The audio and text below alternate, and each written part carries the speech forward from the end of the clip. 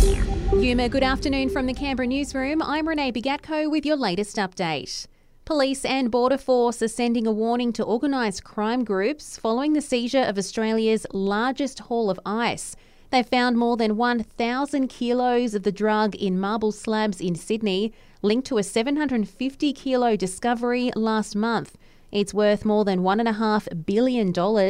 ABF Assistant Commissioner Erin Dale says they have the technology to pick this stuff up. For the organised crime to think of the audacity of them to think that they can bring through such a large quantity without detection by the law enforcement authorities.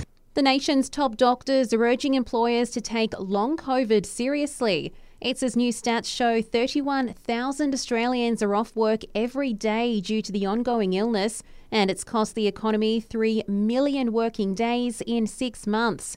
The AMA's Steve Robson says symptoms usually include ongoing fatigue, breathlessness and pain. We know that almost 1 in 10 people who've had a COVID infection will have these symptoms, and they can be prolonged and very bothersome. So there's no doubt it will have an effect on people's ability to work and to come to the workplace. While checking the COVID front here in the ACT, there's 112 patients with the virus in our hospitals, while 247 new cases have been recorded.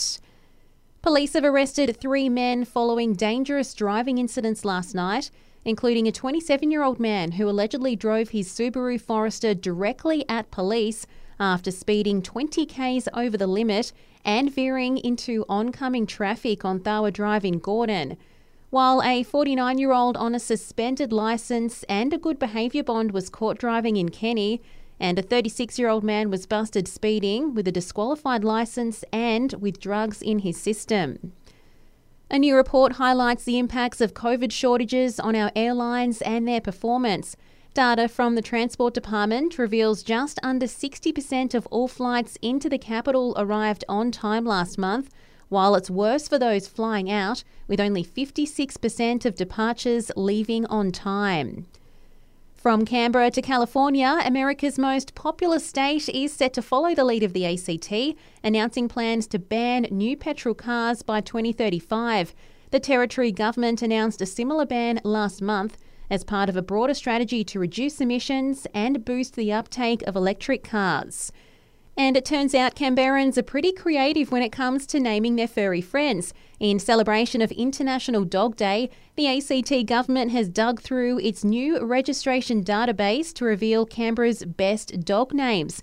Captain Jack Staffo, Lana Dog Ray and Doggy Cherry Evans among the mix.